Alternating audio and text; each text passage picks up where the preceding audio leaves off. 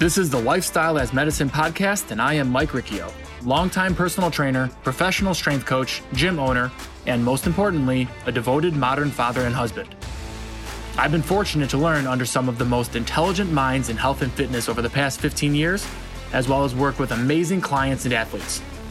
What I've most fallen in love with over the years is the power we have over our lives, the power to decrease risk of disease and injury, the power to reach our true potential, the deep abilities the body is capable of when all aspects of health are working simultaneously. On this podcast, you will learn the importance of preventative health and how to optimize your habits to optimize your life. All right, podcast listeners. Today, you are listening to a webinar that I just conducted for my business, my gym in Downers Grove. The webinar topic was stress and the human body. And during this episode, you're going to hear me talk to a group of live listeners about, one, defining stress. What exactly is stress? Because stress is a good thing. It is a positive thing. It's something the body needs. It's a defense mechanism. But of course, it has this negative connotation, and for good reason. Most of us experience chronic stress. So during this webinar, we're going to define stress. We're going to talk about the positive and the negative coping mechanisms that people usually use. What are you using? How much does stress actually affect you? How big is your stress bucket? An analogy that we will be using throughout this episode.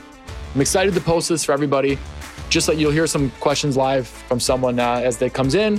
But if you have any questions yourself after hearing this episode, please reach out to me. You can reach me through my social media pages, lifestyle_podcast. You can reach me through the Facebook page, or you can email me at mike@healthandperformance.com.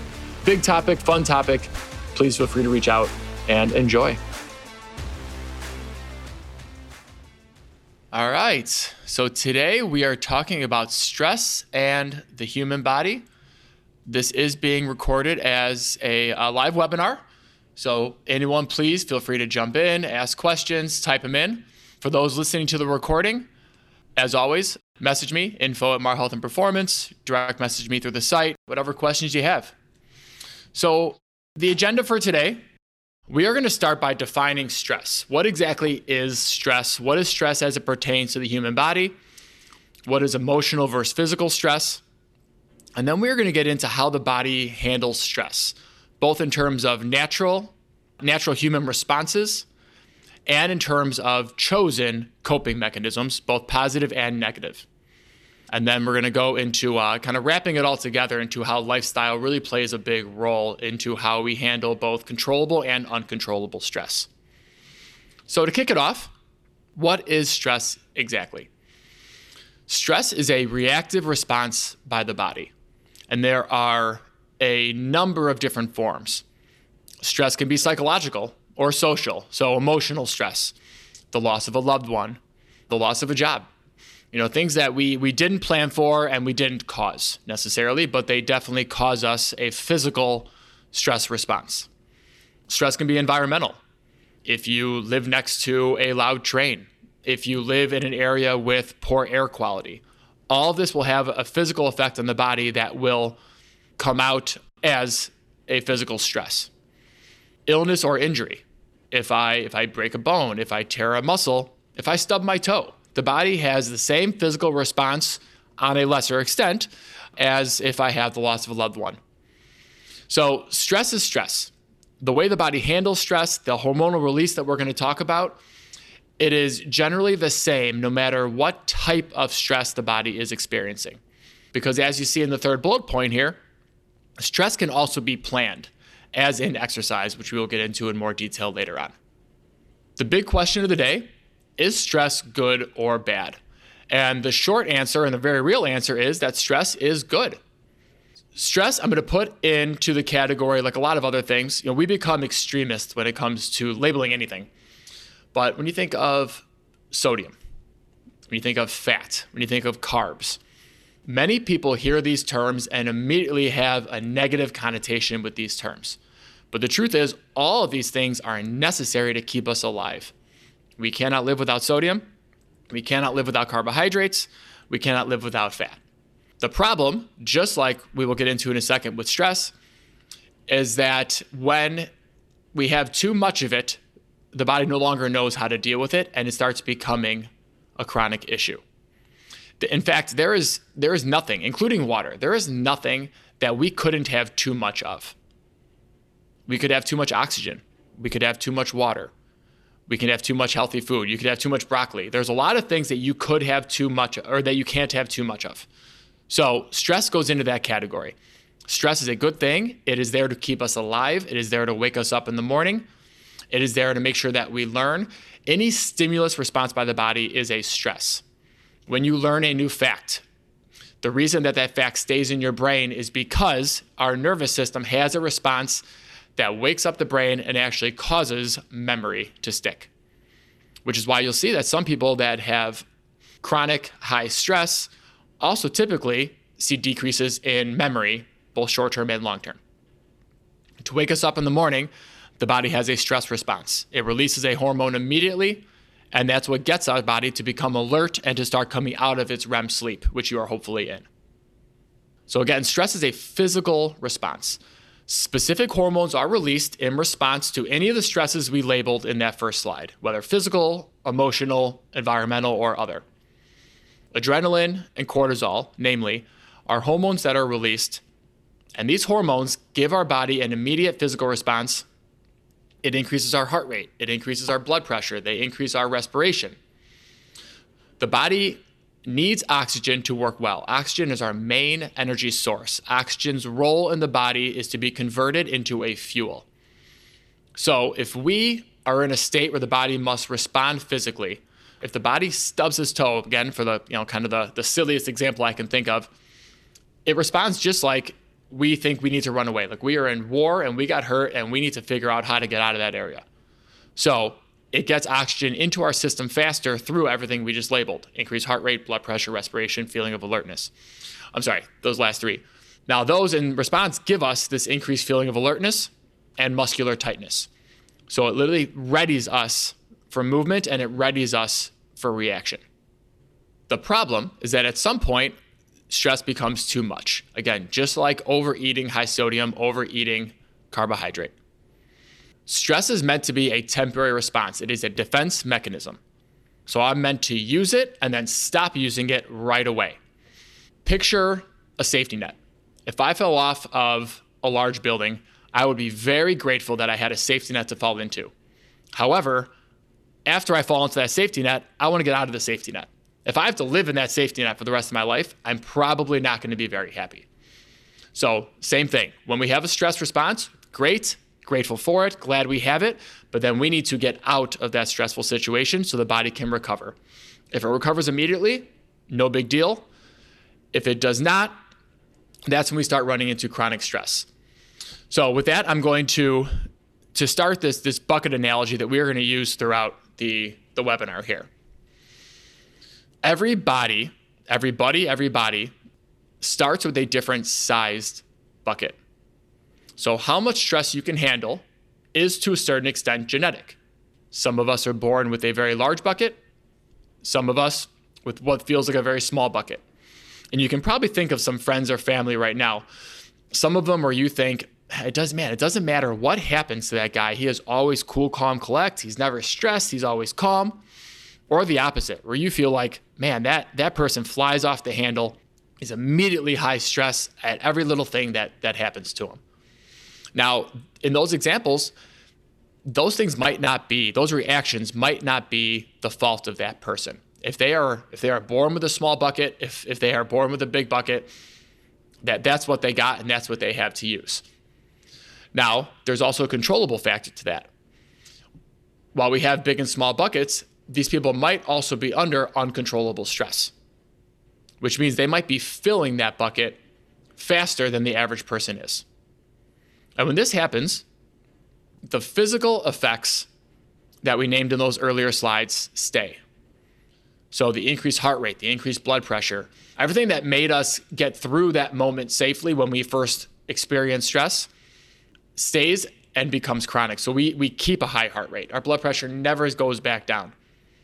And the protective elements, the elements that were good for us in that moment, dissipate. So we keep the bad and the good leaves us.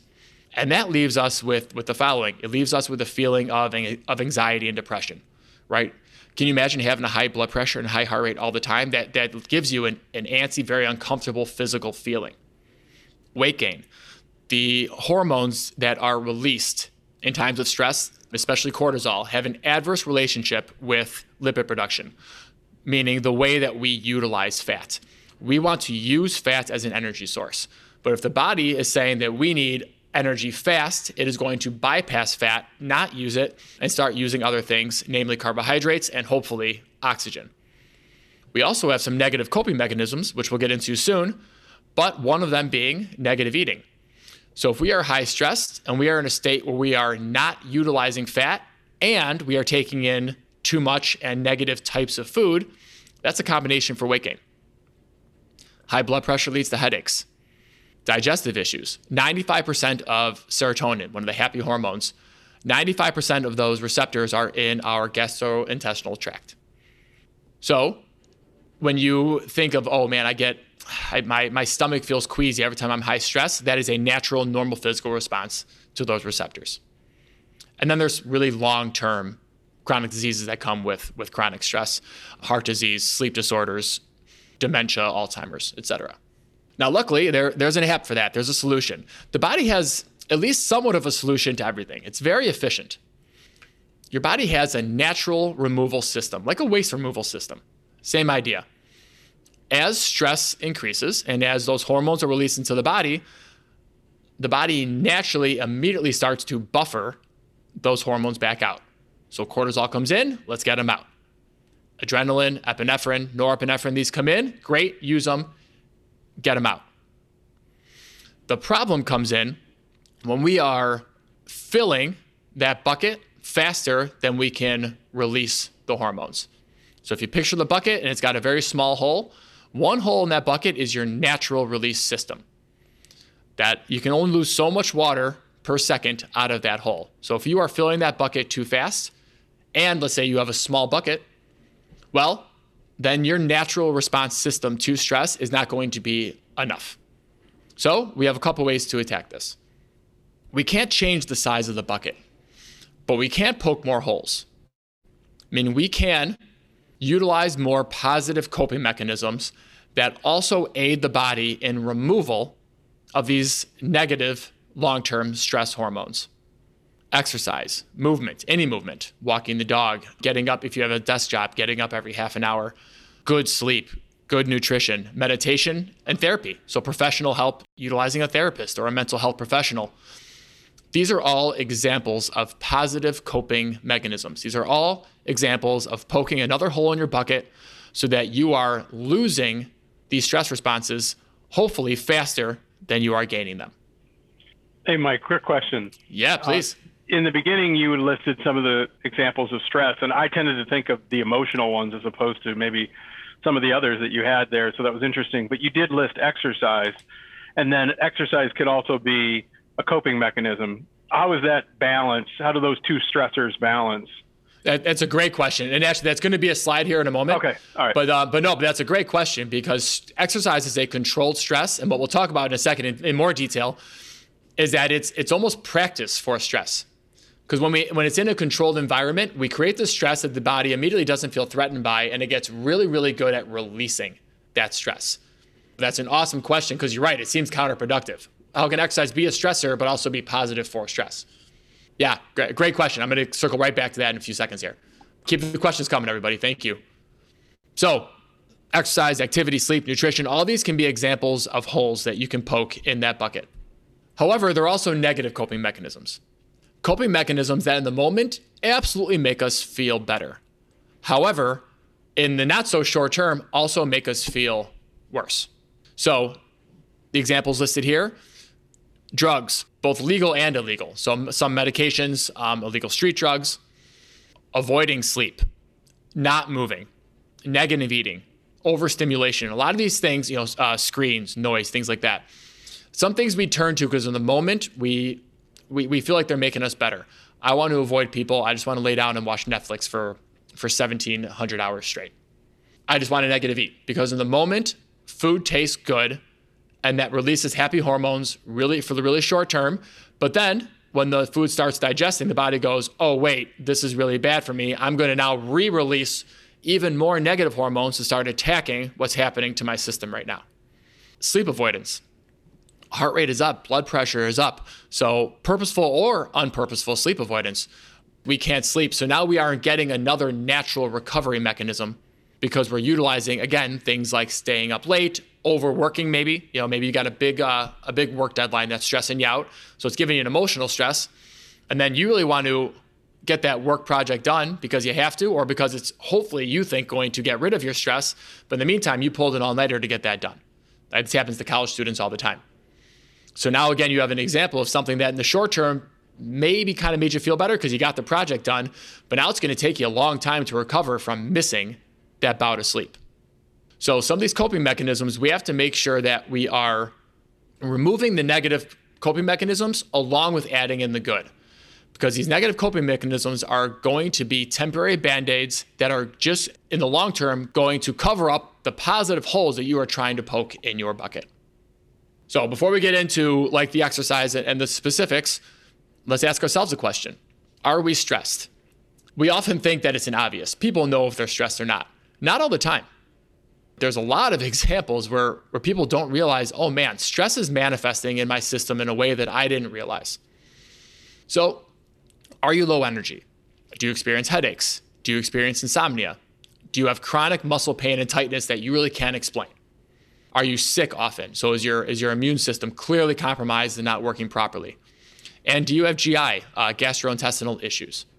Now, while these are also symptoms, could be symptoms of other things, the combination of them very well could be a sign that you have negative stressors, negative chronic stressors on your system. The question now becomes, what are the main stressors? What are causing these lists of symptoms that are also going to wreak havoc in the ways that we listed earlier, that are also going to now lead towards that anxiety, that depression, further sickness, further illness, and possibly long-term, the worst, dementias and Alzheimer's and heart diseases, plaque buildups in your heart, things like that. Is it emotional stress? Is it uncontrollable? Or is it controllable things? Is our diet really causing us that much physical stress? Is our lack of movement causing us that much? Are our sleep patterns so bad? And then we start thinking about the combination, how one leads to another. So then we start looking at the pillars of health. So if I look at the 4 pillars of health, exercise, activity, nutrition, sleep, and then stress as its own pillar. Typically, when we lose one pillar, we start losing the rest. If we are emotionally stressed at something we can't control, then we start going into, well, now I don't feel like working out, or I can't sleep. If I have a chronic sleep issue that I can't control, well, if I'm low energy because I'm not sleeping, how well am I going to be at going into exercise and activity? If I have an injury so I can't move, typically we end up bringing in some negative eating to go along with that. Most people don't say, well, if I can't move, I'm going to really make sure that I eat clean to avoid this. Unfortunately, we usually go the opposite. Well, if I can't move anyway and I can't work out to work on my health and fitness goals, I'm going to get a little more lenient on my eating. So when you think of stress, Brian, just like you said, which is perfectly said, I know we often think of emotional stress, and that is a very, very real stress. But there are many, many other things, lifestyle-based things that are under our control that might also be manifesting in the same way. Some other reasons we want to make sure we deal with this. There's a domino effect to stress. Namely, the 2 big examples I have here are your mood and your decision making. So not only does our stress affect us from a physical standpoint, but the mood I am in when I go home to my kids and my wife, the decisions I make in trying to run my business, the decisions I make in programming for clients, all of those are going to be physically, abruptly kind of affected by the physical state of my body when I'm trying to make these decisions. And I can speak directly, now that I have 3 kids, and for the parents listening, you know how this is too. My personal lifestyle directly affects how good of a parent I am. I am noticeably, and unfortunately this goes with, not willingly, but I've tested out this system where I've gone without sleep, and I can see it. I can see how my patience level is with a 3-year-old toddler who is trying to test limits, with a 10-year-old who's trying to grow into herself and do more things. I can feel my patience level. My mood is different. my creativity, so my decision making, how well I think of new programs at the gym and how creative I am with clients.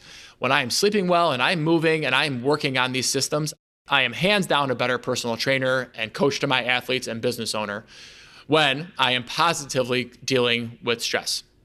And then there's long-term illness, which we've already talked about. There's a lot of motivators, there should be a lot of motivators to why we should want to deal with stress and understand what stress is and the coping mechanisms early and before they become chronic issues or bigger issues with friends and family. So let's start poking some holes. And we're going to start with exercise. And like we just alluded to, exercise is a planned stress. So while it is a physical stress response by the body, it does not come with that unexpected stress, which means that the body does take it a little differently than it does if someone jumps out from around the corner and scares me and I didn't know it was coming. All right, that is still a heightened level of stress that's a little different. When we exercise, the same stress hormones are released to a certain extent, but along with others. We have positive endorphins, so serotonin and dopamine are released. Exercise and movement throughout the day increases our sleep. We have improved pulmonary function. We have improved regulation of the sympathetic nervous system. So the system that calms us down, because it is a planned stress and it gets practice at stress, it responds to unexpected stress better. So if I come in and I work on a proper interval system, where I want to raise my heart rate up to a certain level, but then I'm going to let my body practice bringing it back down. Many of us are afraid of rest periods. Many of us avoid it, right? Well, that's a sign that I'm not working hard. We might be missing the opportunity to let the body practice bringing that system back down. The opportunity to say that now, if I do this consistently and I make my body really efficient at recovering from higher levels of stress, when emotional stress that I'm not prepared for, that I have no control over, again, a loss of a loved one, God forbid, a loss of a job, things like that. When those things do happen, I will have the physical ability to stay more calm, to make better decisions, to react to those very unfortunate situations that are, of course, never going to be positive situations. But now I'm just in a better state to react to them a little better, to be there for my family in a better way, to decide a path out of this bad situation, to decide how I'm going to look for a new job in a better way. We are just in a better state to not go into negative coping mechanisms when we have practiced stress and we have practiced stress recovery.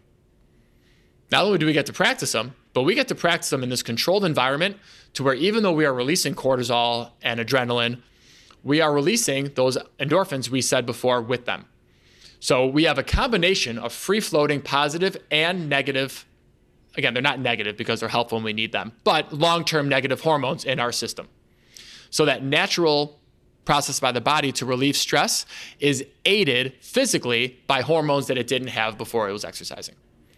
Those hormones start becoming more densely free-floating in our system, not permanently, but permanently as long as you exercise. So as long as you consistently have exercise in your life, dopamine and serotonin stay more densely populated in your bloodstream all the time, which means happy hormones are already there and existing when negative stress, illness, injury, or emotional are introduced into the system. Again, we are in a better physiologic state to handle stress. Is there a type of exercise that releases more of those more than another, or is it just simply, as you said earlier, just moving? That's a great question. So, and there's kind of, it's the most annoying answer to anything, but it depends, which I realize can be frustrating. But there's a couple really good answers to that. So, well, let me go to the next slide, because the next slide here talks about breathing. And coincidentally, Brian, you are in this picture that is up on our screen right now. I recognize. All types of exercise can be positive. It really depends on the size of the stress bucket and the type of stress that is already existing. The more existing stress the person has when introducing exercise to the system, the more we probably want to work on the calming side of exercise. Breathing mechanics, slower bouts of cardio, things that aren't going to introduce a big cortisol spike, high intervals, high heart rate training that are great for us. But if we're already running high because of emotional or injury or other stress, and we continue to introduce high stimulating activity to that system, it can become a negative coping mechanism in the moment. It can actually make the situation worse. People swear it makes them feel better in the moment, and it does, just like negative eating does. And I won't say it has as much of a negative rebound effect, but it can. Because if cortisol is already high and you keep cortisol high with high exercise, then it can perpetuate an already bad system. So when I analyze this with a new member, a new client, I really try to get a feel for what type of person is in front of me. Is this someone that is always going hard all the time? Life hard, I mean. They're working hard. They don't sleep. They're going a mile a minute all the time. I'm probably going to urge them towards our movement improvement classes. A more yoga, for my listeners that aren't familiar with our programs, a more yoga-based type of program. Something that's going to keep my heart rate a little lower, not introduce as big of a cortisol spike.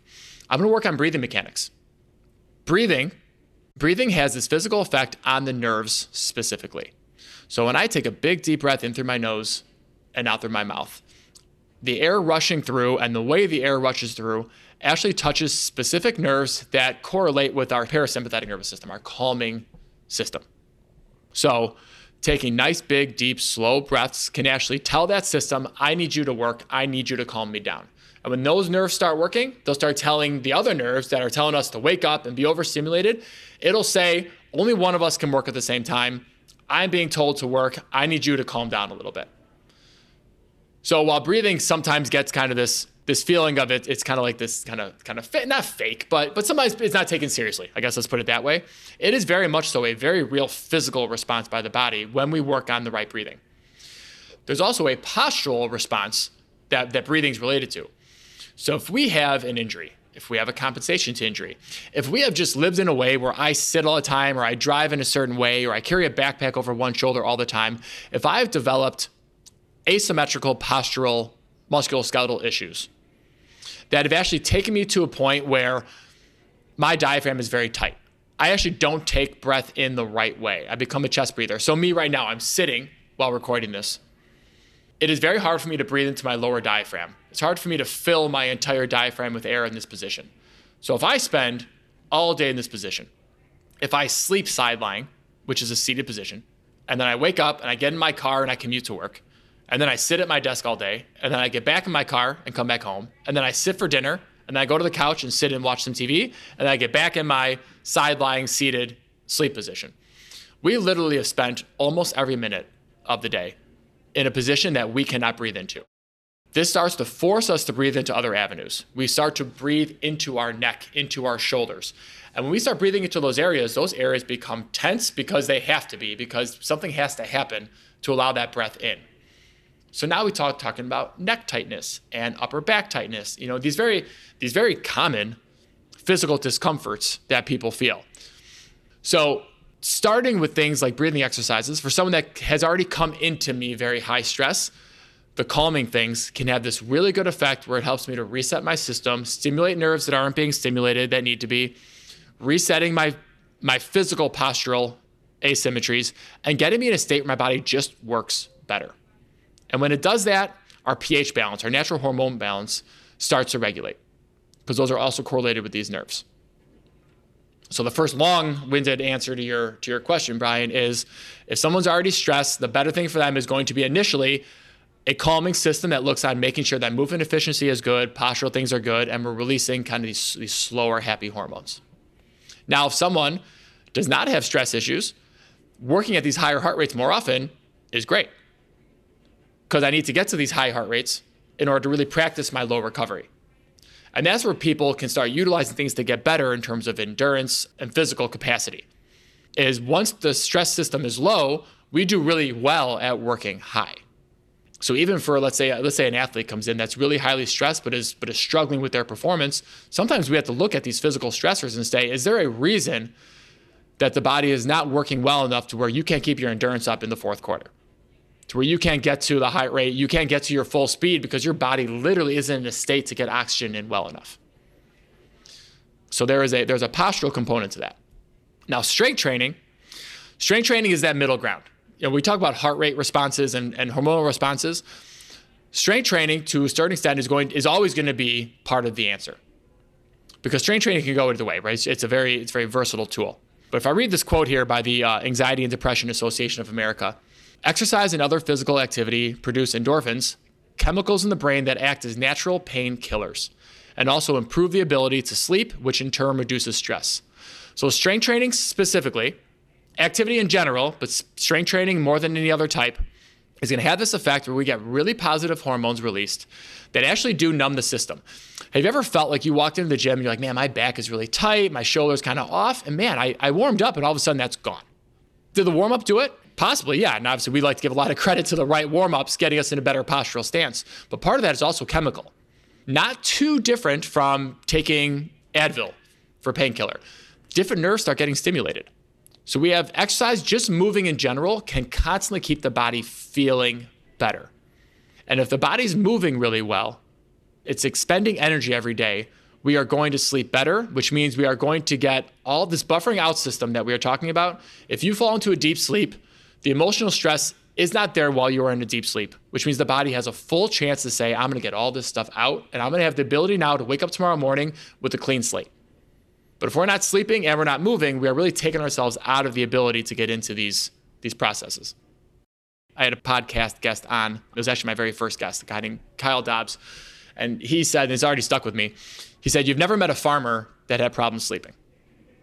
What he's alluding to is the physical nature of that job. Someone that is moving so much every day. They're not in a gym. They're not bench pressing. They're not rowing. So it's, exercise was developed as a way to counteract being sedentary. So as technology improved and we start moving less, we had to develop ways to move more. So unless you have a very specific goal, aesthetic or performance, moving more and lifting heavy things like a farmer is going to get us where we want to be from a health standpoint. It's going to build muscle. It's going to increase metabolism. It's going to help us sleep better. It's going to reduce stress, physical stress. And then we look into the cardiovascular side of things. So again, Brian, you just recently did a metabolic test with us.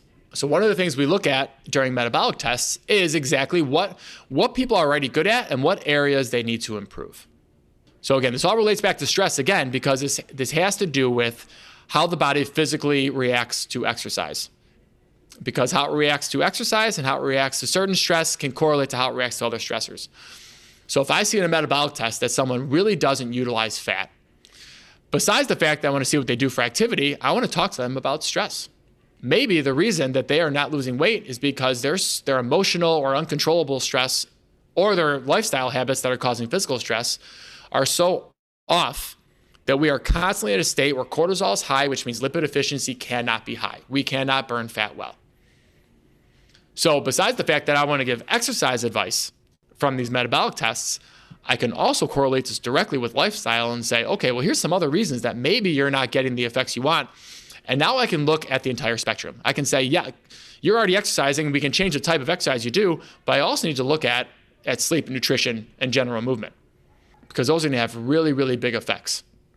So the two types of training we're going to talk about mostly when it comes to anti-stress are going to be your low to medium intensity cardio. So literally getting on a treadmill and walking at a small incline, getting the heart rate to these medium to low levels where the body feels really efficient in utilizing fat, or proper HIIT training. I say proper because HIIT training has become kind of a coined term. It's not always utilized well. In order for something to be a proper HIIT protocol, high intensity interval training, we have to see an interval, which means we have to see a high heart rate, but we also have to see a low heart rate. If the high heart rate just stays the entire time, so if I go to a group fitness, a popular group fitness class, whatever's in your area, and I do 30 seconds of an exercise, and then the instructor says, okay, you have 10-second break, and we're going to get back in. Well, maybe 10 seconds doesn't get my heart rate back down. And by the time the exercise has started again, I'm still high. That recovery didn't fit me. So now what I've done for an entire class is high intensity sustained training. I've sustained higher heart rates for long bouts of time. Now, if that's my goal, that's okay. If I'm a professional athlete that has to practice keeping heart rate up for high bouts of time, that's okay. But for the general population, it's probably not going to correlate with the goal you came in for. If your goal was weight loss, feeling healthier, de-stressing, having more energy, then constantly doing sustained high-level training may long-term not have the exact effects you want it to have. I'm not saying you won't burn calories. I'm not saying the heart won't get stronger. I am saying that at some point, the body may crash from it before you can really get a chance to become numb to it and get the positive effects you might get to it even if you could stick with it long-term. So properly utilizing interval training and low-intensity cardio training are going to have the best effects at decreasing physical and emotional stress. It's getting the third point here. It's getting the positive sides of stress without the negative. There really is no middle ground. So the way the body works, it is constantly reacting. It's constantly either buffering out negative things or, unfortunately, going the negative direction. So when it comes to sleep and nutrition, we are either getting better, we're utilizing fat, we're increasing energy, or we're getting worse. The body it's a seesaw, and it's the body very, very rarely just sticks in the middle. So when it comes to sleep, we have to really talk about a few things. One, and which is not on this slide, but our energy. Sleep is so crucial to this recovery process, to any recovery process. If I want to gain muscle and I don't recover well, I'm not going to be in a state for the body to increase that muscle fiber density and to put me in a position to work out again the next day. I'm not going to buffer out these sleep hormones or these stress hormones. I'm not going to give myself that reset button. And if I'm not active enough during the day, that alone will cause me to not be a good sleeper. We have to put ourselves in a position where we need the sleep. And unfortunately, a high stress situation will counteract that need. So one, we have to be active throughout the day to give ourselves a chance to need a deep REM sleep. We need to numb ourselves to some of the stress so we are in a better position to sleep. And then from there, we have to make sure we get enough. I want to make sure I'm getting between 7.5 and 9 hours of sleep. The research says that over 95% of people need somewhere in this window. So the chance that you are one of these people, the 2.5% chance that you are one of these people that actually can get away with 4, 5, 6 hours of sleep, maybe you are, but the odds say that it is very unlikely. It is equally as likely as you needing 10 or 11 hours a day. So for those, and I was one of them for a lot of years, and unfortunately, even my position now, just as a gym business owner and being up early, I still don't get the greatest sleep. I used to pride myself on saying, well, I'm okay without it. More and more, I'm realizing I never was. I'm starting to get effects, and it's starting to take a toll on my system. So I've really this past year had to make a really conscious effort into getting the longevity and the length of sleep whenever I can. Sleep environment's important. One, are we in total darkness? Are we taking away the stimulants that will aid our body in avoiding falling into deep REM sleep? Just because we go unconscious doesn't mean that we are going into a deep REM sleep, a recovery sleep. Alcohol is a good example of this. Having a few drinks might knock you out, might make you feel like you fall asleep real easily. Then you wake up feeling groggy, you're not sure why. I just slept for 8 hours, I'm not sure why I feel bad. 7.5 of those hours might have been really bad light sleep. Maybe you had a half an hour in there where you actually had the deep recovery sleep you needed. And a fun fact on sleep too, the majority of your REM sleep happens the last quarter of your sleep pattern. So if I sleep for 8 hours, over 60% of my REM sleep happens in those last 2 hours. So if you wake up 2 hours earlier, 1 or 2 hours earlier than you normally do, you're not just missing out on 1 or 2 hours of REM sleep, you might be missing out on the vast majority of your REM sleep. Because the way your body, the cycle of your sleep system, it usually takes you a few cycles before you really get into that deep REM.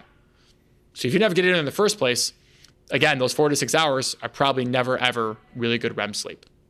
And then setting yourself up for sleep in terms of screens and things like that. So putting your body in a state where it's ready to sleep. The more screens we watch, TV, iPad, phone, the more we do within a half an hour of sleep, the less chance that we ever fall into a deep REM sleep, which means we do not get these natural, we don't poke the sleep hole in the bucket. We don't get that coping mechanism. Do you have a question, Brian? Oh, I was just going to say another element for me was, it came from your podcast actually, was caffeine. Realizing that a quarter life of caffeine, is 12 hours. And I was definitely grabbing a cup of coffee at, 4 or 5 o'clock in the afternoon. And so I end up adjusting that, and I've had much better sleep. It's not 100%, but it's a lot better. I love that you bring that up because that actually is not on the slide here, and I might have missed it. You're absolutely right. And that's another one. People say, well, I've gotten so used to caffeine where it doesn't affect me anymore. Well, that's kind of counterintuitive in two directions. One, if you were really numb to caffeine, then why are you still taking it? It's probably not doing anything for you anymore. And two, we probably just, again, don't realize, kind of like alcohol, you don't realize that just because you fell asleep does not mean you're getting REM sleep. Does not mean that caffeine didn't negatively affect your sleep. So the general rule of thumb is that shelf life, between noon and 2 for most people is a really good marker of saying we should have our last caffeine and the proper amount of caffeine only within a couple hours of waking up and that time period. That's another, so from a podcast guest, I just learned this. Ideally, we do not drink coffee within an hour of waking up. Your natural stress system, what wakes us up, the release of cortisol in our system is what is supposed to wake us up. So if every day we wake up and the first thing we do is take in caffeine, we are actually interrupting that positive stress system that is supposed to be working in our body. So like cortisol is up, we didn't let it work, we put caffeine in right away, and it's going to be really hard for our body to recover from that the rest of the day. Before I turn slides, I just put a picture up of my favorite personal sleep book. It's called Why We Sleep by Matthew Walker, Unlocking the Power of Sleep and Dreams. It's an awesome book. If anyone's looking to go deeper into the sleep element, I highly recommend this book. And then we have nutrition. Again, if we are either eating in a way that is giving us the nutrients, the tools, the fuel that we need to work, or we aren't. There really is no middle ground. Now, that is not to say that we have to eat perfectly all the time. Absolutely not. Just like we have a natural system for buffering out stress, we have a natural system for buffering out foods that are just not as ideal. I won't say bad. The dietitians of the world would say that there is no bad food. I disagree a little bit. I think there are foods that are negative for us and that there are foods that take us down a bad path. However, let's say not ideal for today. We do have a system for buffering out these not ideal foods, but just like stress, if it's a little bit, no big deal. The body can get rid of that. And if you're also exercising, if you're also introducing other good activities that are helping to remove these negative elements, then again, it does not harm the system as much. It does not mean that you can outtrain a bad diet. Exercise does not mean that you get to eat poorly more often. And it might be the biggest pet peeve I have when it comes to nutrition. That is not how the body works, and is actually the complete opposite. The more negatively you eat, not because the food is bad, because if you are eating foods that are negative, that means you are probably not eating foods that would be giving you the nutrients you need. So if you're missing vital minerals, vitamins, proteins, carbohydrates, fats, if you're missing these tools that your body needs, it will not function properly. It'll find a way to function, but only for so long. And when it doesn't, that's when disease states start kicking in, because the body does not know how to do it, how to live anymore the right way. So that's where I would call some foods bad. It's more of an indirect relationship because it stops you from eating the good.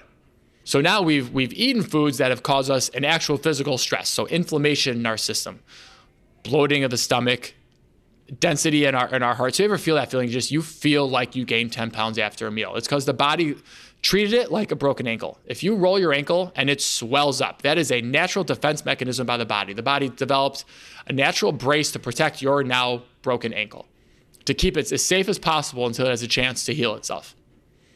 The body does the same thing with food.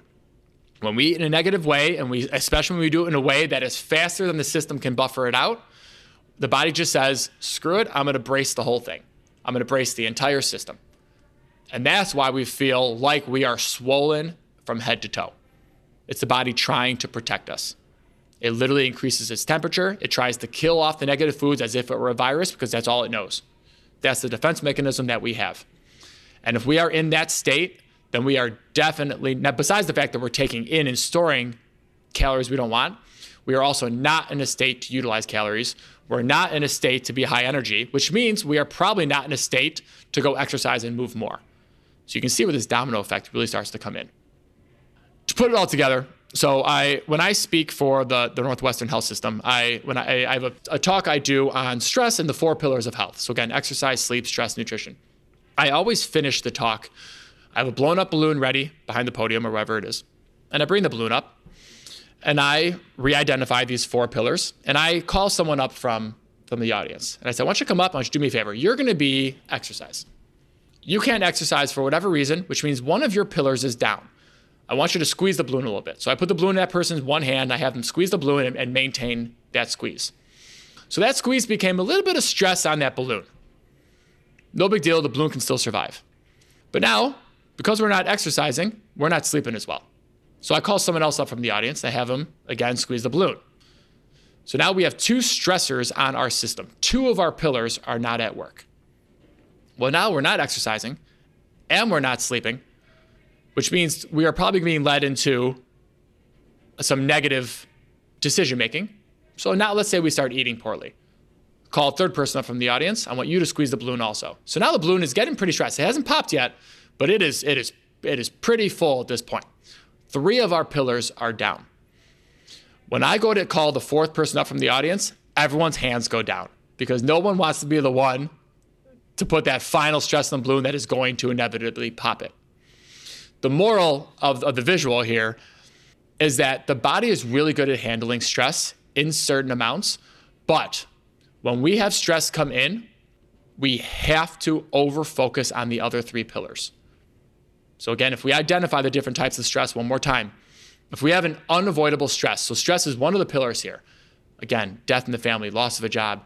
If I have one of those stressors come in, I can't avoid it. One of my pillars goes down, no big deal.